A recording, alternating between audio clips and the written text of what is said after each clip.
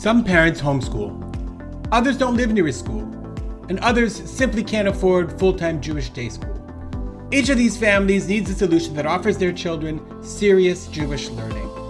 That's why I created Kita. Kita is serious, online Torah learning at an affordable price.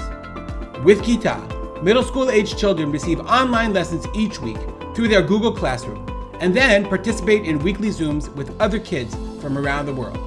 Children can enroll in the Chumash and Navi plan and study Chumash Shemot and Navi Shmuel, or in the Mishnah and Gemara plan, where we're learning Mishnah Brachot and Gemara Elu Mitziot. If you'd like to give your child a leg up in his or her Jewish learning, now's a great time to join Kita, as our second semester begins on January 2nd. To learn more about how Kita can help your children grow and thrive in Jewish learning, visit kita.org and fill out the form. That's Kita, KITAH.org.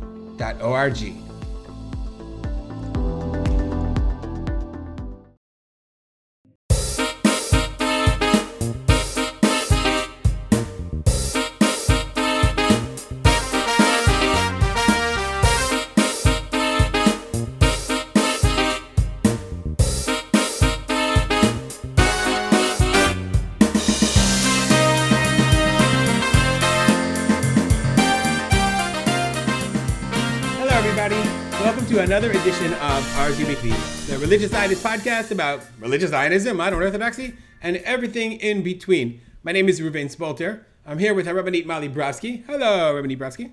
Hello, how are you? Baruch Hashem. Rav Johnny Solomon. How are you doing, Rav Johnny Solomon? Shalom, Baruch Hashem. Right, and we're recording now, literally at the waning minutes of Yom HaShoah. After Pesach is over, and we're before Yom Ha'atzmaut, and there's just so much going on, and it's a little difficult not to mention. It's impossible not to mention the tragic killing of the members, the female members of the D family, Lucy D and Maya and Rina, and without a doubt, anyone listening was affected. All of the Chag there was a pall over the Chag for all of us. I mean, anyone who just totally consumed by this terrible tragedy on the one hand. At the same time, Israel's political crisis, it's simmering, but it certainly hasn't dwindled in any way, and it could escalate at any moment. And we're nearing the end of Ramadan, and our enemies continue to attack us as the D tragedy reminds all of us. And we're preparing for Yom HaZikaron and Yom HaAtzmaut. So I think all of us are just walking around with all of this stuff in our head, trying to make some sense of it. So we're going to talk about the Rav. But before we do, I think I'm just going to do a quick 2 seconds. First, we'll start with Johnny. Johnny, what are you doing for Yom HaAtzmaut? Well, if you want to say something, I don't think there's. I don't want to belittle the D's, and all of us feel their pain, and we've all tried to do something, and we should do something, and are awed by their composure and their leadership and their stature. So I don't feel the need to say something specifically other than to make note of it, to make mention of it. Johnny, you know them personally, so if you wanted to say something, that'd be appropriate. And then tell us what you're doing for Yom HaAtzmaut. Okay, first, it's good to be back. Leo is my older brother's best friend. I've known him since I was a youngster. He used to come to my house a lot, and since then we've maintained contact. I was thinking recently in the past year, when I came to give a shir in Efrat, he was there. We met up for a coffee not so long ago. When I gave a talk in memory of Rabbi Sachs, both he and Lucy came to Ramot to hear me. And so, when I heard that Motzei Shabbat, who the victims were, my heart had already broken, because if you recall, here in Israel, we'd heard about the tragedy on Friday in terms of the murder of the two girls. The wife was still in a coma. People in Efrat knew who these people were, but still the media was asked not to share that information in order to make sure that family overseas were updated. And when we heard, the heart broke again and again and again. All I can say is that many of us have tried to give the family comfort, and yet they've given us remarkable chizuk, and that certainly is worthwhile mentioning how they've responded and especially the words of Leo, has been balm to our collective soul, and it just highlights the way in which Am Yisrael comes together in tragedy. So that's that. And they're getting up from Shiva tomorrow. In terms of Yom Ha'atzmaut, Israel is 75 next week, and I believe my wife is involved in Momentum. She's not going to be around, but I think myself and my daughters, we're going to another army base to try and make a barbecue for Chayalot. We like doing that. I think it's important. It shows Hakarat HaTov, and so we look forward to having fun there next week. Is it going to be hard to celebrate Yom Ha'atzmaut this year, or you think you can compartmentalize? I echo what Leo said on Shvi Shel Pesach when they were singing Hallel. He told the Chazan in Zait Ranan, sing. Ultimately, this family's gone through, something that none of us can even put words to. We have a duty to bring chizuk and give joy to those we can. I think that was part of the mission of Lucy and the family. And so to take their mission seriously, I'm going to try and do what I can to bring some joy and goodness to others too. Amen. Molly. Can you give me a leading question? No, okay, it's fine. If you don't, if you wanted to no, add something I'll say no. If you wanted to add something, you were in, as you said to me, Gush Etzion, It wasn't Efrat and it wasn't the Zayit, but it was the epicenter of the thing. Correct. That's for sure. That I do feel, in the sense, again, I think, as Johnny said, it's such a small country, everybody's connected. We don't have the same kind of connection that Ruby did, but my daughter... Johnny did, you mean? That Johnny did, excuse me. Yeah. My daughter is the age of Rina Zal. So she's her shechva. So her friends in class were Rina's best friends. They're the ones who eulogized. Her friends from her shevet goes to Kiryat Arba, and so she has on her phone pictures of Rina and, conversations ki'ilu between the three of them. So there's so many levels of how we experience this. I think also you're right, the Gush, there was a frat, there was the Zayit, there was a frat, and there was all of Gush Etzion. They had asked the members of the Gush to be standing with flags for both funerals. So the first Levaya, I came, but I was coming from Yerushalayim, so I came after the family had already passed by. So I stood there for a few minutes. The second Levaya, we all went out. This time I had a flag. I had a couple of kids with me, and we stood there in the rain for, say, 40 minutes. It was just palpable. Many people from the Yishuv went to the Levaya. It's here. It's so many people I know knew Lucy personally here. They just. It's so interesting for us. I wasn't actually in Israel when the 3 boys were killed, and this has a lot of echoes of that. Sort of a national tragedy kind of thing. But I have a son about the age of your daughter, and he experienced it in a way that was just overwhelming in a sense, mm-hmm. It was very painful to watch him go through that for the first time. Absolutely. And I think a lot of us had that experience as well. And you don't have words as a parent. There's no words. There's tears and there's tefillot and there's support. Yeah. But watching 16-year-old girls sobbing because they lost, a friend of theirs was killed with her sister and then losing her mother is not something, in an act of violence, is not something that 16-year-olds should have to be reckoning with. It's just, beyond, with the kind of the magasha kesef, if we're going to use Yom Ha'atzmaut terminology of this country, what people give. I think it shapes our kids very much, but it's heavy. This at the same time, I do want to echo Johnny that Rabbi Leo D has been so inspiring. I think the word balm is really right. It doesn't mean that there isn't pain. BALM. BALM. Yes, he's yes, not balm. He's soothing us. He's comforting us. It doesn't mitigate it doesn't mitigate the pain, but it brings some comfort along with the pain. And the truth is, for me, there's something that he said that was so powerful for me in my life as a message. He keeps saying, I'm choosing not to look at what I don't have. I'm choosing to look at what I have.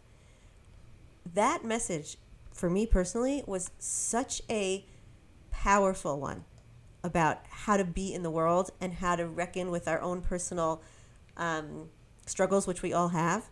It's such an incredible shift. And he said it more than once, this idea of like, I'm going to focus on what I have. I'm not going to focus on what I don't have. He talked about, I have what I need. Now what I have is my 3 children. It's just an incredible perspective with all the other incredible things that he said. For me, that's like a life transforming sentence. So, that's what I'm taking with me. I'll just leave you one last leading question because we want to move on to our next topic. Yeah. What do you guys do for Yom Ha'atzmaut? Yeah. So listen, I assume we'll do what we do every year, which is there's a beautiful tekes in the yeshuv at night. We'll have a family barbecue in the day. But I just quickly will say, when you said, like, can you celebrate with the difficulties? Well, I mean, we do it every year. Yom HaZikaron, Yom Ha'atzmaut. Yeah, I was just thinking about that in Israel especially, there's such a weight on Yom HaZikaron, all of the radio and the names, and it's just part of, the sirens and all that. And then somehow we do the switch. And so... But I think we do that. I think the way that we celebrate... It's a more. Johnny actually wrote a beautiful essay on this that I use. I teach my students about what true simcha really is about on Purim. That simcha isn't and this actually can move into the rub. It's not a simple-minded, everything's going to be great and everything is great and my life is perfect and I'm happy. It's how can I have joy with, I don't even want to say despite, while at the same time I know that I'm also holding other emotions, painful emotions. What does faith mean? What is again, simcha mean? What does relying on God mean? All of these things in Israel are much more complex. They're not a very, like the whole idea, the word happiness I don't think fits it. I think the word joy fits it because joy has a more profound connotation. And I think that's the Israeli understanding of what joy is includes an understanding of what sorrow is and loss.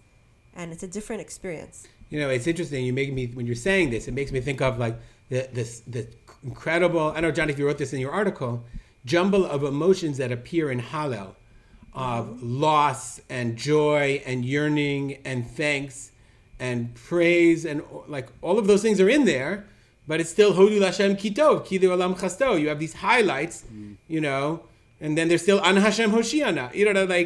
That David HaMelech got it. It's not just one thing. It's not everything is good. It's everything, Ma'ashiv LaHashem, there's a sadness there as well. Okay, I'm going to take a hard turn because we felt it was appropriate for our listeners to sort of, we had to acknowledge it. I think all of us feel that, and we hope that you as a listener feel that as well.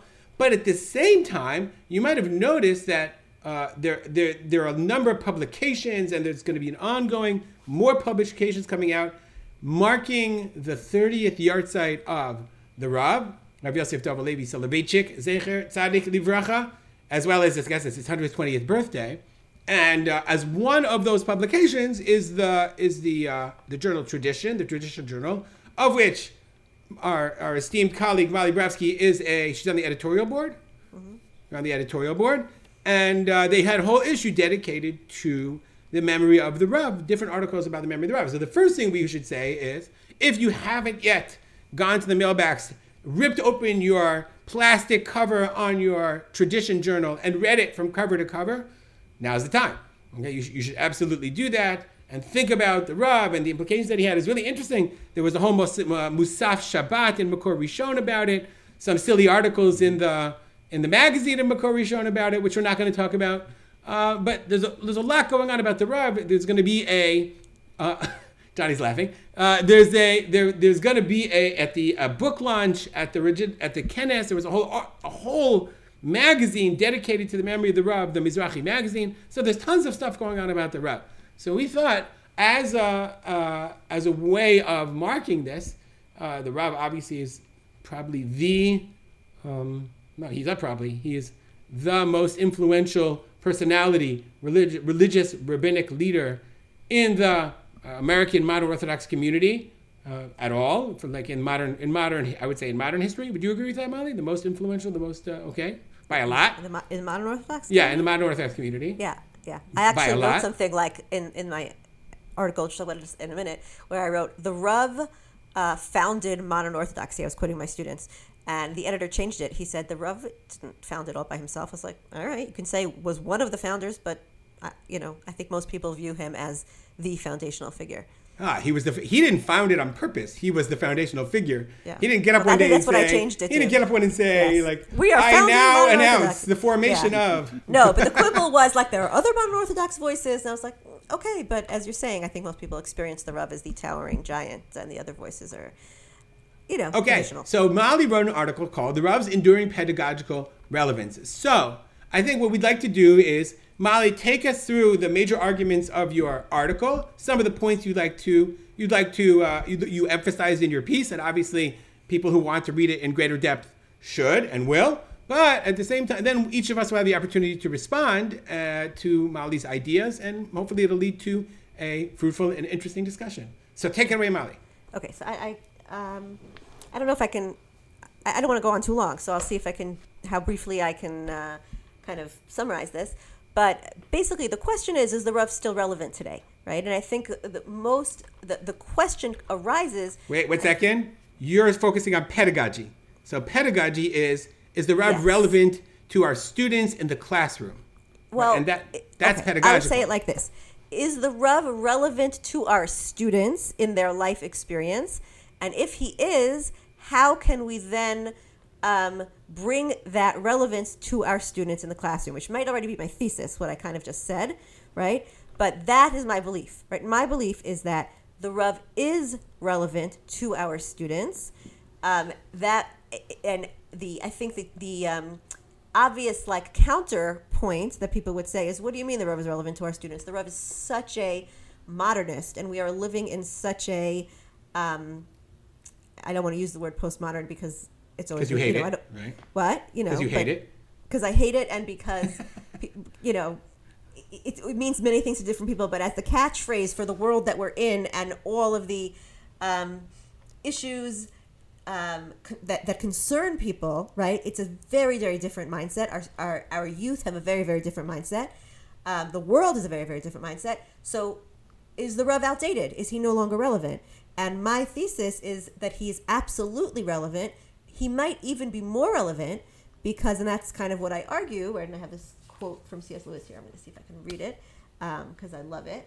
If one has to choose between reading the new books and reading the old, one must choose the old. Not because they are necessarily better, but because they contain precisely those truths of which our own age is neglectful, which I think is a brilliant way of saying it, which is it's not just that the Rav is relevant. It's the reason he's relevant is because the things that he said then actually hold in them the, in many cases, and the ones I'll go through very briefly in which areas, they hold the keys to many of the crisis and ailments that are troubling our youth today.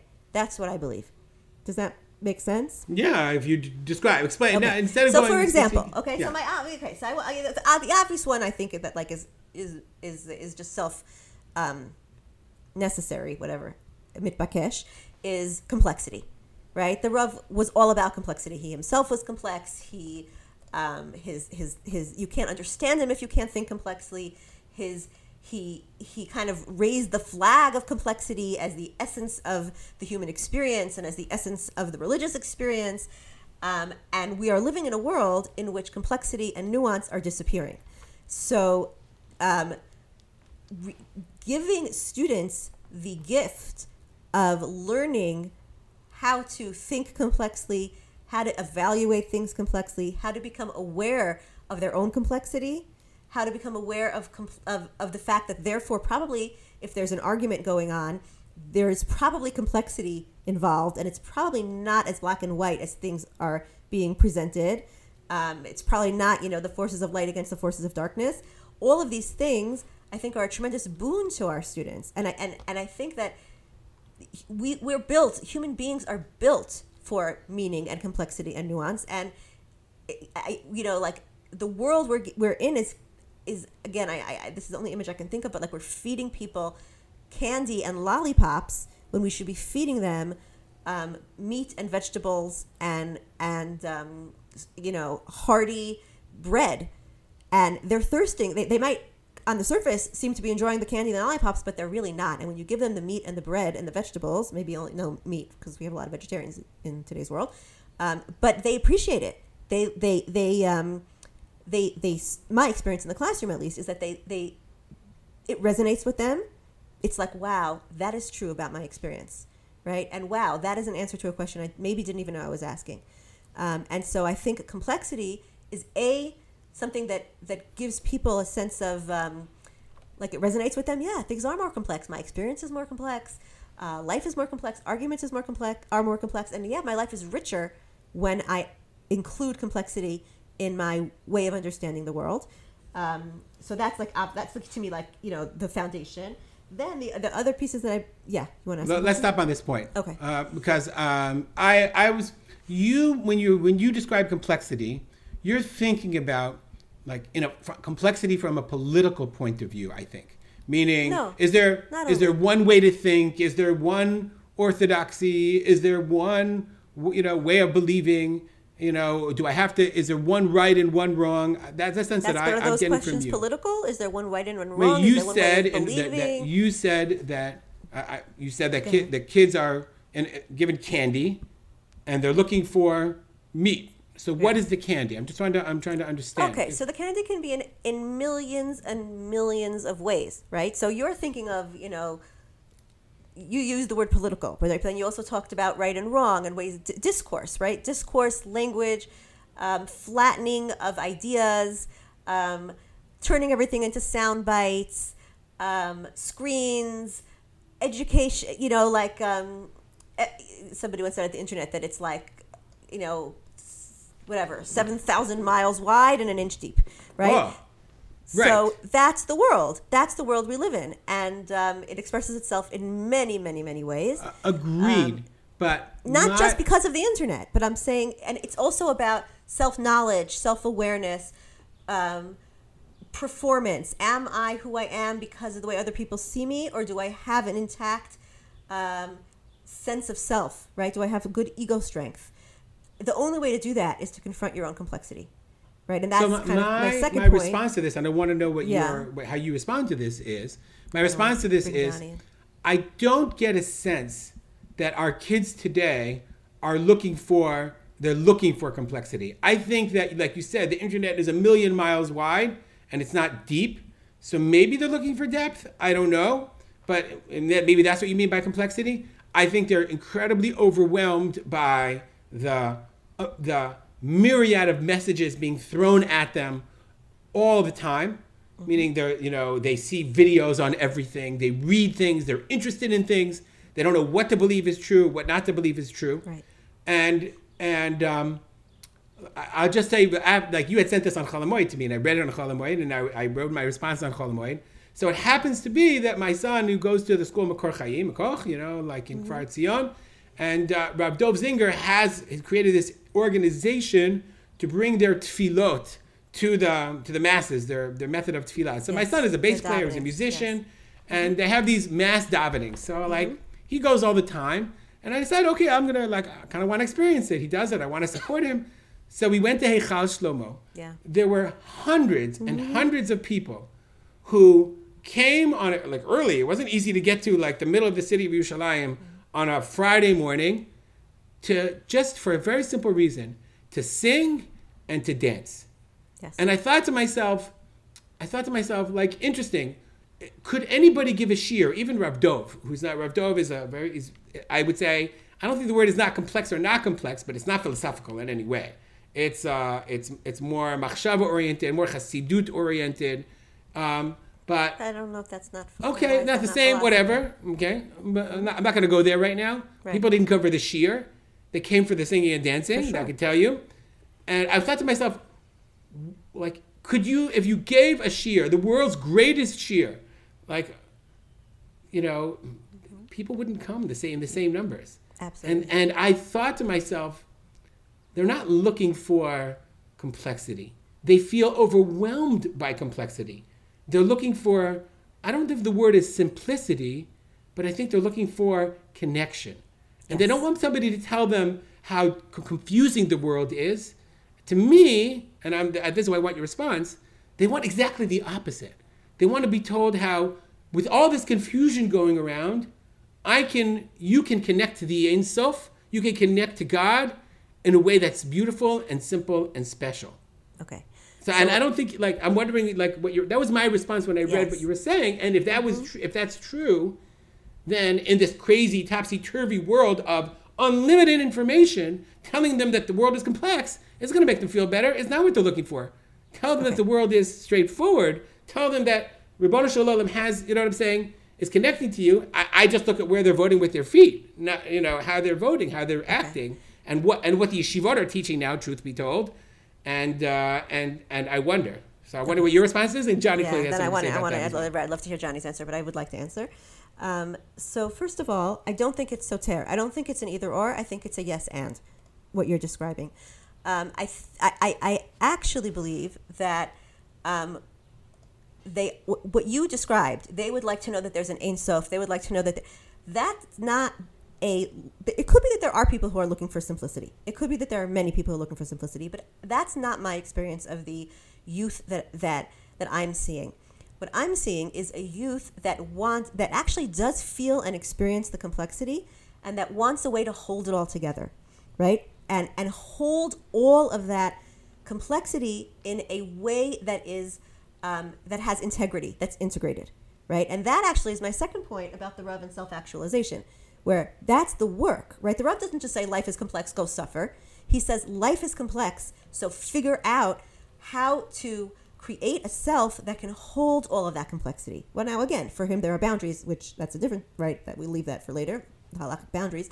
But his fundamental idea is ground yourself, meaning don't just float around in this sea of information. And you're right, our kids are floating in a sea of information, and it doesn't feel good. People don't feel good when they don't have meaning, self-actualization, purpose, and clarity about who they are and what their purpose is in the world. They would like to create that.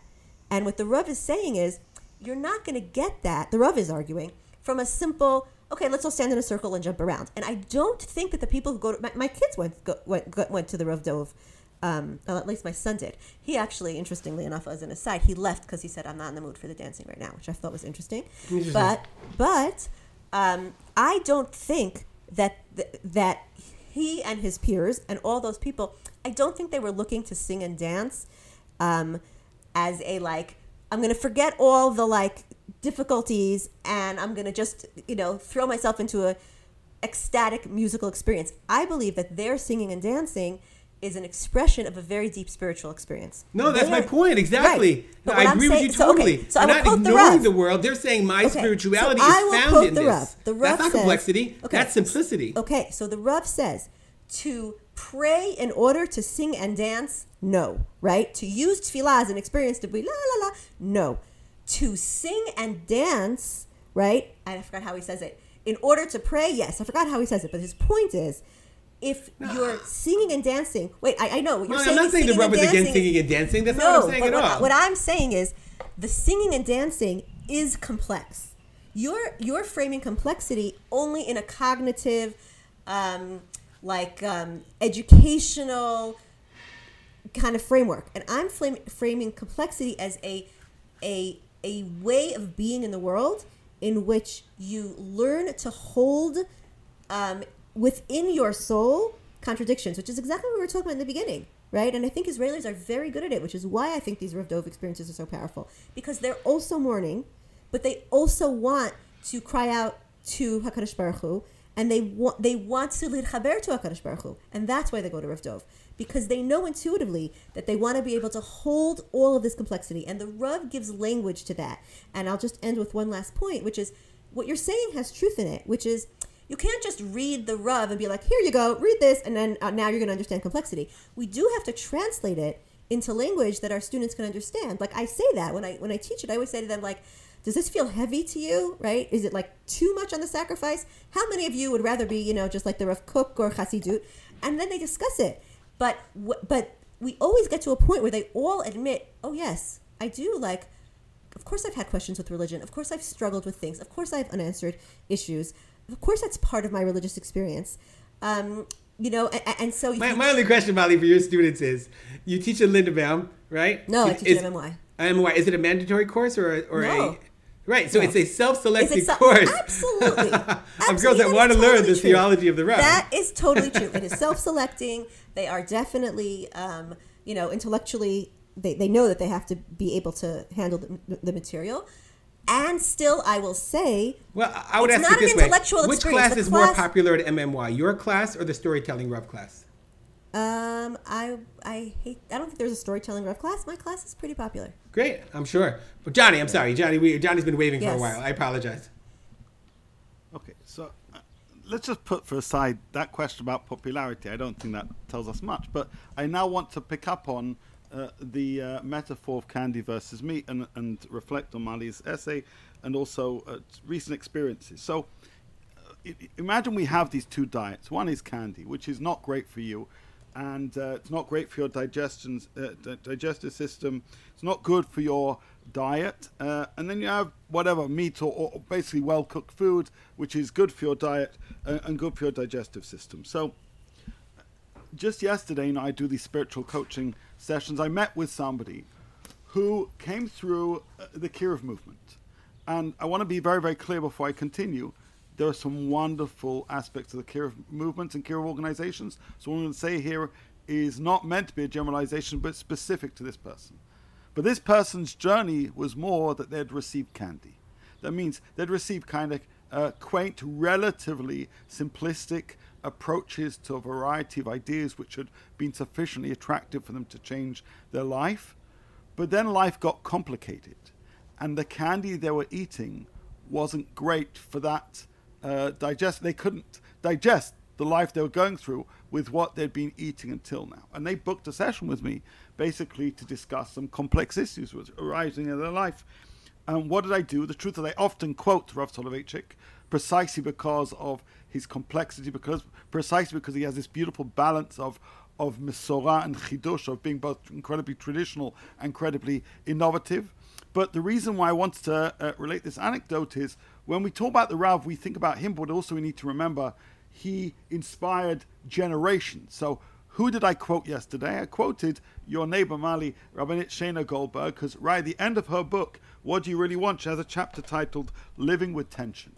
Now, she doesn't say these ideas are brought to you by Rav Soloveitchik, but guess what? If you know Shana Goldberg, these ideas are brought to you by Rav Aaron Lichtenstein, which are brought to you by, meaning this is him written in a slightly more accessible way by a different author, but Living with Tension is fundamentally, shall we say, one of the major contributions of the Rav. He talked about dialect, he talked about how you can live in different worlds and live with different feelings, and how that's part and parcel of what it means to be a Jew. And explaining these ideas to this client, and this is really a much more sophisticated diet, realized, wow, I need this. I need this because the candy doesn't work for me anymore, given the life that I have and the tensions I'm experiencing. I need one which reflects that tension, which is complex, which speaks to me. And in a similar way, just about a week and a bit ago, as these terrible things occurred with a family, I did an online spiritual coaching workshop titled Living with Questions. And guess who I quoted? I quoted Rav Soloveitchik, I quoted Rav Aaron Lichtenstein, I quoted Rav Amital, all of whom spoke about the importance of being able to live with questions. Not about trying to solve everything, because Rav wasn't about solving things, he was about saying, this is a reality. It's about dealing with these multiple experiences, these multiple identities, and trying to negotiate them in a way in which we can live with ourselves and make a contribution to the world. And so I'm just going to end up basically by considering, these words complexity reflect real life. Life isn't candies, right? Life has ups and downs. We spoke about, an incredibly difficult down that the D's have gone through and the whole world have gone through. Candy doesn't work for that. And there are lots of candy sellers of simplistic bumper sticker Judaism. and they're cute at the beginning, but they become relatively meaningless after a while. Who do you turn to next? And especially Baalei Tshuva, who've gone through that journey, and other people, and people who are just living life. If they've been introduced to the Rav, or if they are introduced to the Rav, they meet somebody who is both intellectual and emotional, who understands the different identities that we live in and the tensions we live with, the part of being an individual and part of a collective.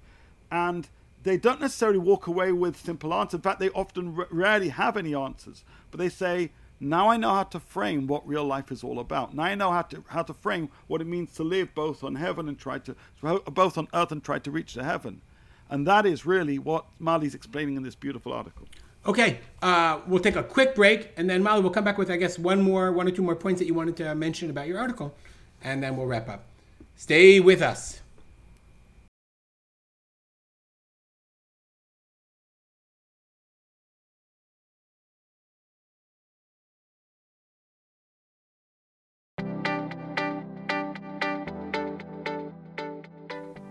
Shalom, this is Rav Johnny Solomon, and I would like to tell you about the services that I provide to men and women around the world.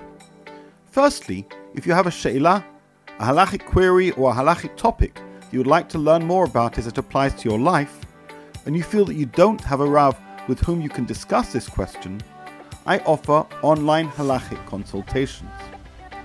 Secondly, if you have some theological or spiritual query, or if you're in need of some chizuk, I provide spiritual coaching. And lastly, if you'd like to learn about a particular Torah topic, I offer one-to-one learning. For each of these services, you can book an appointment for a small fee at my website, rabbijohnnysolomon.com, which seamlessly, with the magic of Calendly, then appears in my online calendar. And within a few minutes, you'll receive a message with a Zoom link.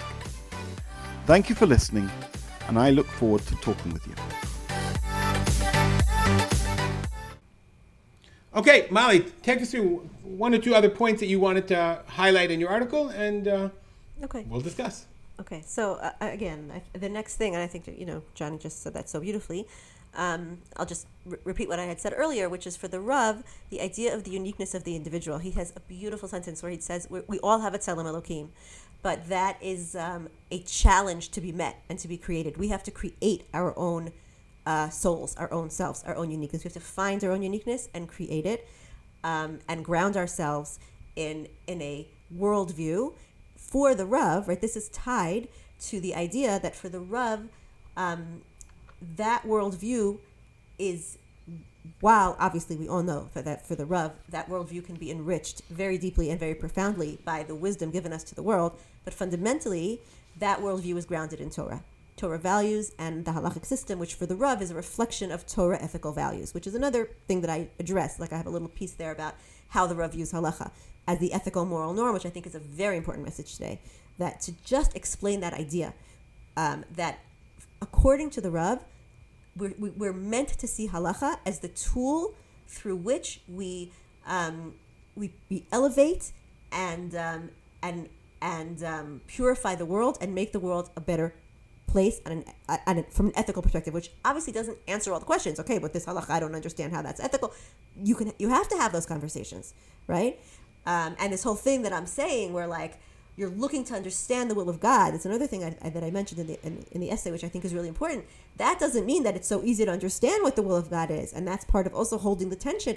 I'm going to try to understand, but I realize that there are different perspectives, and that like it's complicated, and we should not have what he calls the unredeemed religious drive. I have a hotline to God. I know what He wants. That would be the opposite of the Rav, and yet, everything for him is fundamentally grounded in Torah values, which I think is extremely relevant today, because we have to explain to our students why Torah and halacha are meaningful. And as I said before, they are thirsty for meaning, absolutely thirsty for meaning. We live in a generation that is, as we said, the candy means there's no meaning. They're looking for meaning in their lives, and they're looking for their own unique expression of that. Yeah. So my response to that is, the Rav took for granted an absolute axiom that the Torah is min hashamayim, the Masorah is the word of God, and the halacha is that expression of the word of God in the world. Okay, and from there he developed his And that it's ethical. I think that's a very wait, one important second. piece One of it. second. So, correct. And that it's by definition ethical. That it defines the ethics of the universe, as it were, of creation. I don't know how he would say it. He would say it, much more fluently. But do we agree on that? That the Rav took that for granted, that basis, that understanding.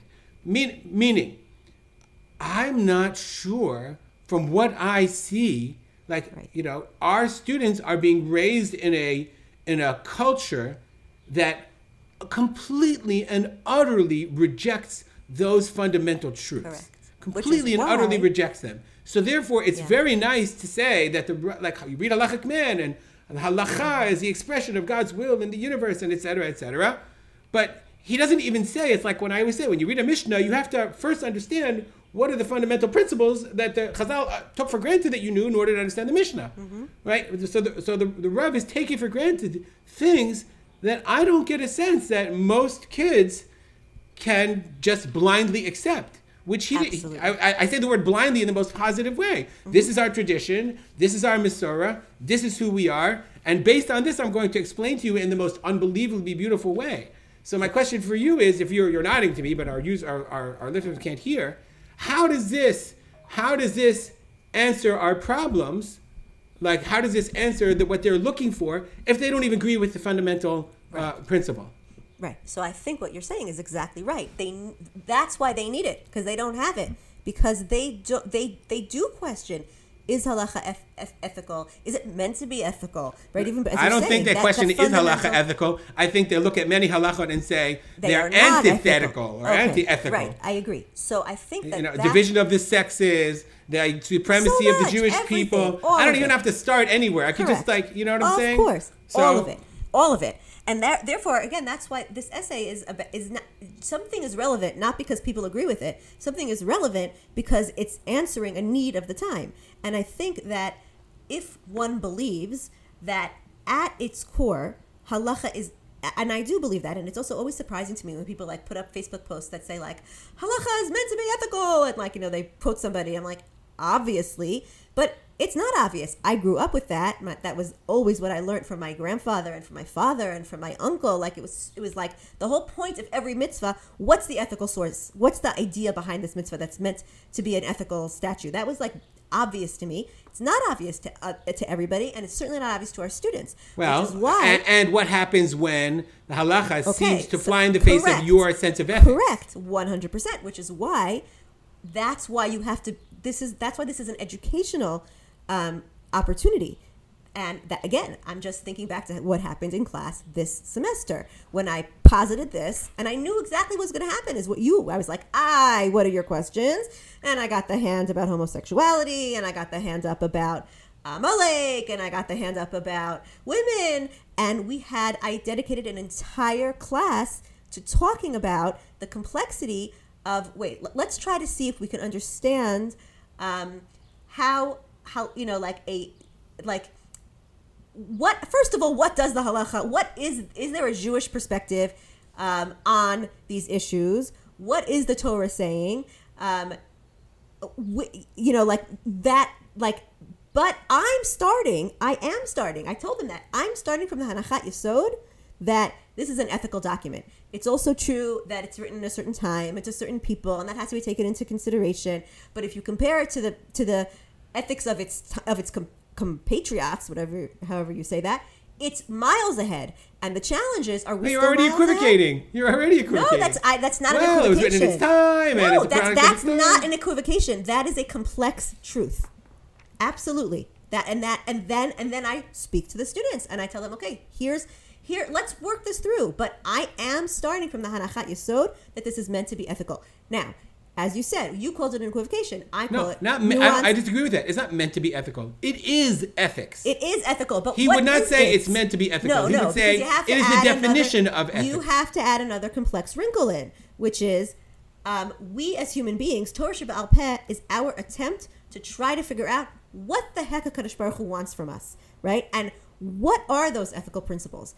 And we are humans, and so we're struggling and evolving over time. So maybe sometimes is it possible that something is sociologically affected, right? Is that theoretically possible? Is it theoretically possible that the Rambam had a certain view of women because women were covered from head to toe, and therefore he says you shouldn't leave the house?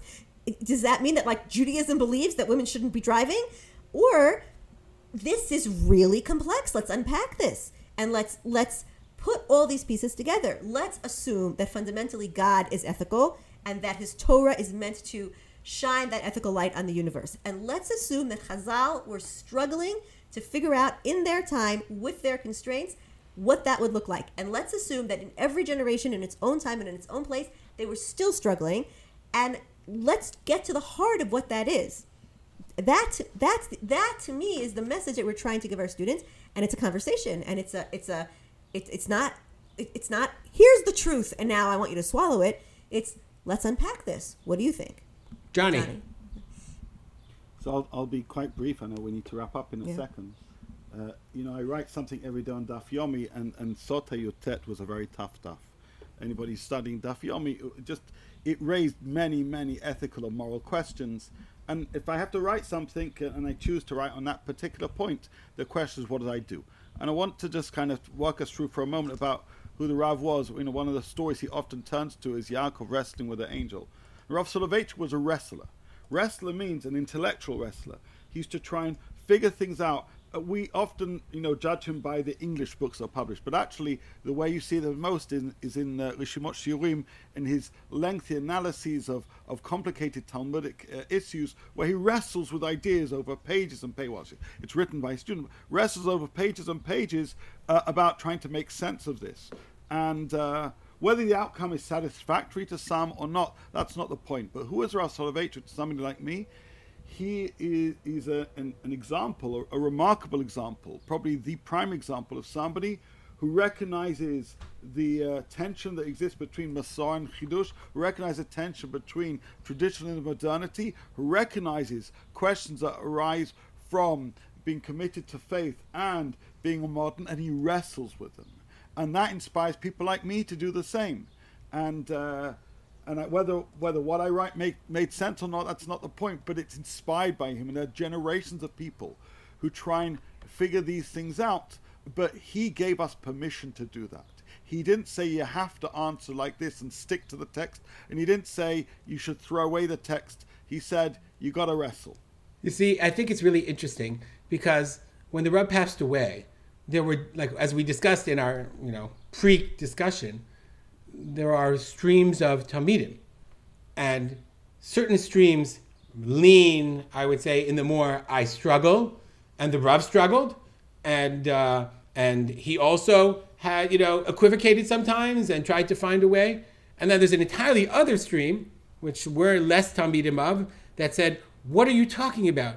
The Rav represented the ideals of strict adherence to halacha, and these were his piskei halacha, and he was Magid Shir, and I think all of that is true. All that, 100%, all that is true. He represented different things to different people, and so I sometimes think we cherry pick the Rav that we want to be the Rav, meaning. Like I guess, I don't know if I'm more modern, or I don't know. We are the more modern side, where we don't like the Rav as a halachist and as the demanding and unwavering and inflexible personality.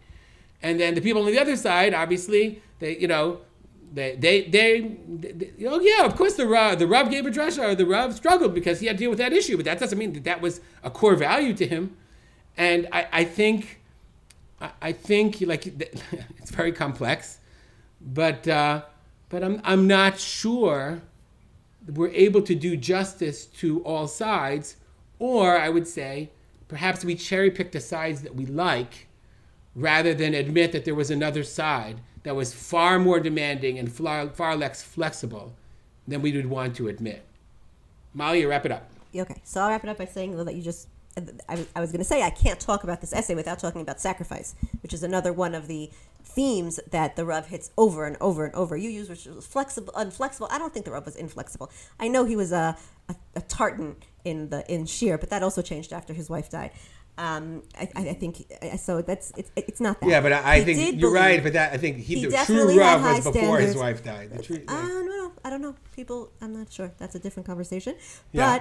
But the idea of sacrifice, right? The idea that you have to be willing to contain yourself, restrain yourself to God and to your fellow man, right? In order to have relationships with both God and fellow man is such a fundamental, first of all, fundamental truth, and it's important in and of itself, but especially in today's world of narcissism and hedonism and all that stuff. Sacrifice, the willingness to live a life where sacrifice is part of your worldview is really important.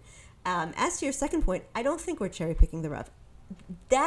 This is the dialectic that is the Rav, and I agree with you. It's hard to hold dialectic, but just because it's hard doesn't mean it's right? And I think you're right. I think people err on they fall, on one side or the other. But what the Rav is trying to say is, I mentioned this to you briefly in the beginning. He said, I have a mind and I have a heart, and he was so concerned. He's like, I gave you all my mind. I don't know if you got my heart. When he was talking about his heart, what he was talking about is an unqualified commitment to Torah, mitzvos, Mesorah.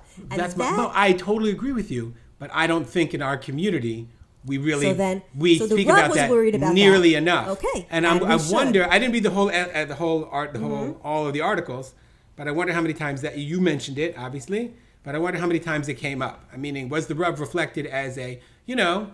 The answer is no. Absolutely. Absolutely. So I agree. So I think that's a really important aspect of what the Rav has to give us, which is this very and this is something I mentioned in the essay, very, very grounded, unequivocal commitment to Mesorah and to Torah. And I'm just going to end by saying that for me, one of the nicest parts of the essay was that I said to my students, well, what do you think? Like what? And then I kind of summarized their views, and that was really the most gratifying because it demonstrated to me that they had understood what the messages were that I was trying to convey, and that it did resonate with them. And hearing it from their point of view, and one of the things that one of the girls said, which I found so meaningful, she said it so straight out. She's like, we always hear about Mesorah, we always hear about the Rav. The Rav is our Mesorah. So of course we have to know who the Rav is. Everything we do is built on the Rav. So like it was such a beautiful expression of like her internalizing this idea. I think she came with it into school, but this idea of the importance of Mesorah. They talked about loneliness. They talked about the validity of it's okay to feel lonely in the world as a religious person when they go on into secular environments, when they try to do this thing that you're describing, which is to hold the uncommitted allegiance to halacha and to Judaism with the openness to the larger world. They said it's lonely, and it's lonely for us also among our peers. But the students that heard it, I think it was a very, very meaningful experience for them. Okay, thank you very much, Molly, for sharing your article, and we encourage everyone to take the time to seek out the tradition special edition. Is it a special edition or just a regular edition? No, it's just celebrating the 30th yahrzeit of the Rav, and we'd love to hear your comments and your questions as well. All right, I want to wish all of on behalf of Johnny and Molly, wish all of our listeners a Chag Ha'atzmaut Sameach. We should have reasons to celebrate. We pray that the state of Israel grows stronger together and learns to overcome its differences and to find ways to reach compromise and solution in this crazy topsy-turvy world. On the one hand, as we celebrate the unbelievable miracle that is Medinat Israel, the gift that God gave us, and we hope that you have a wonderful celebration as well. Have a great week, everybody.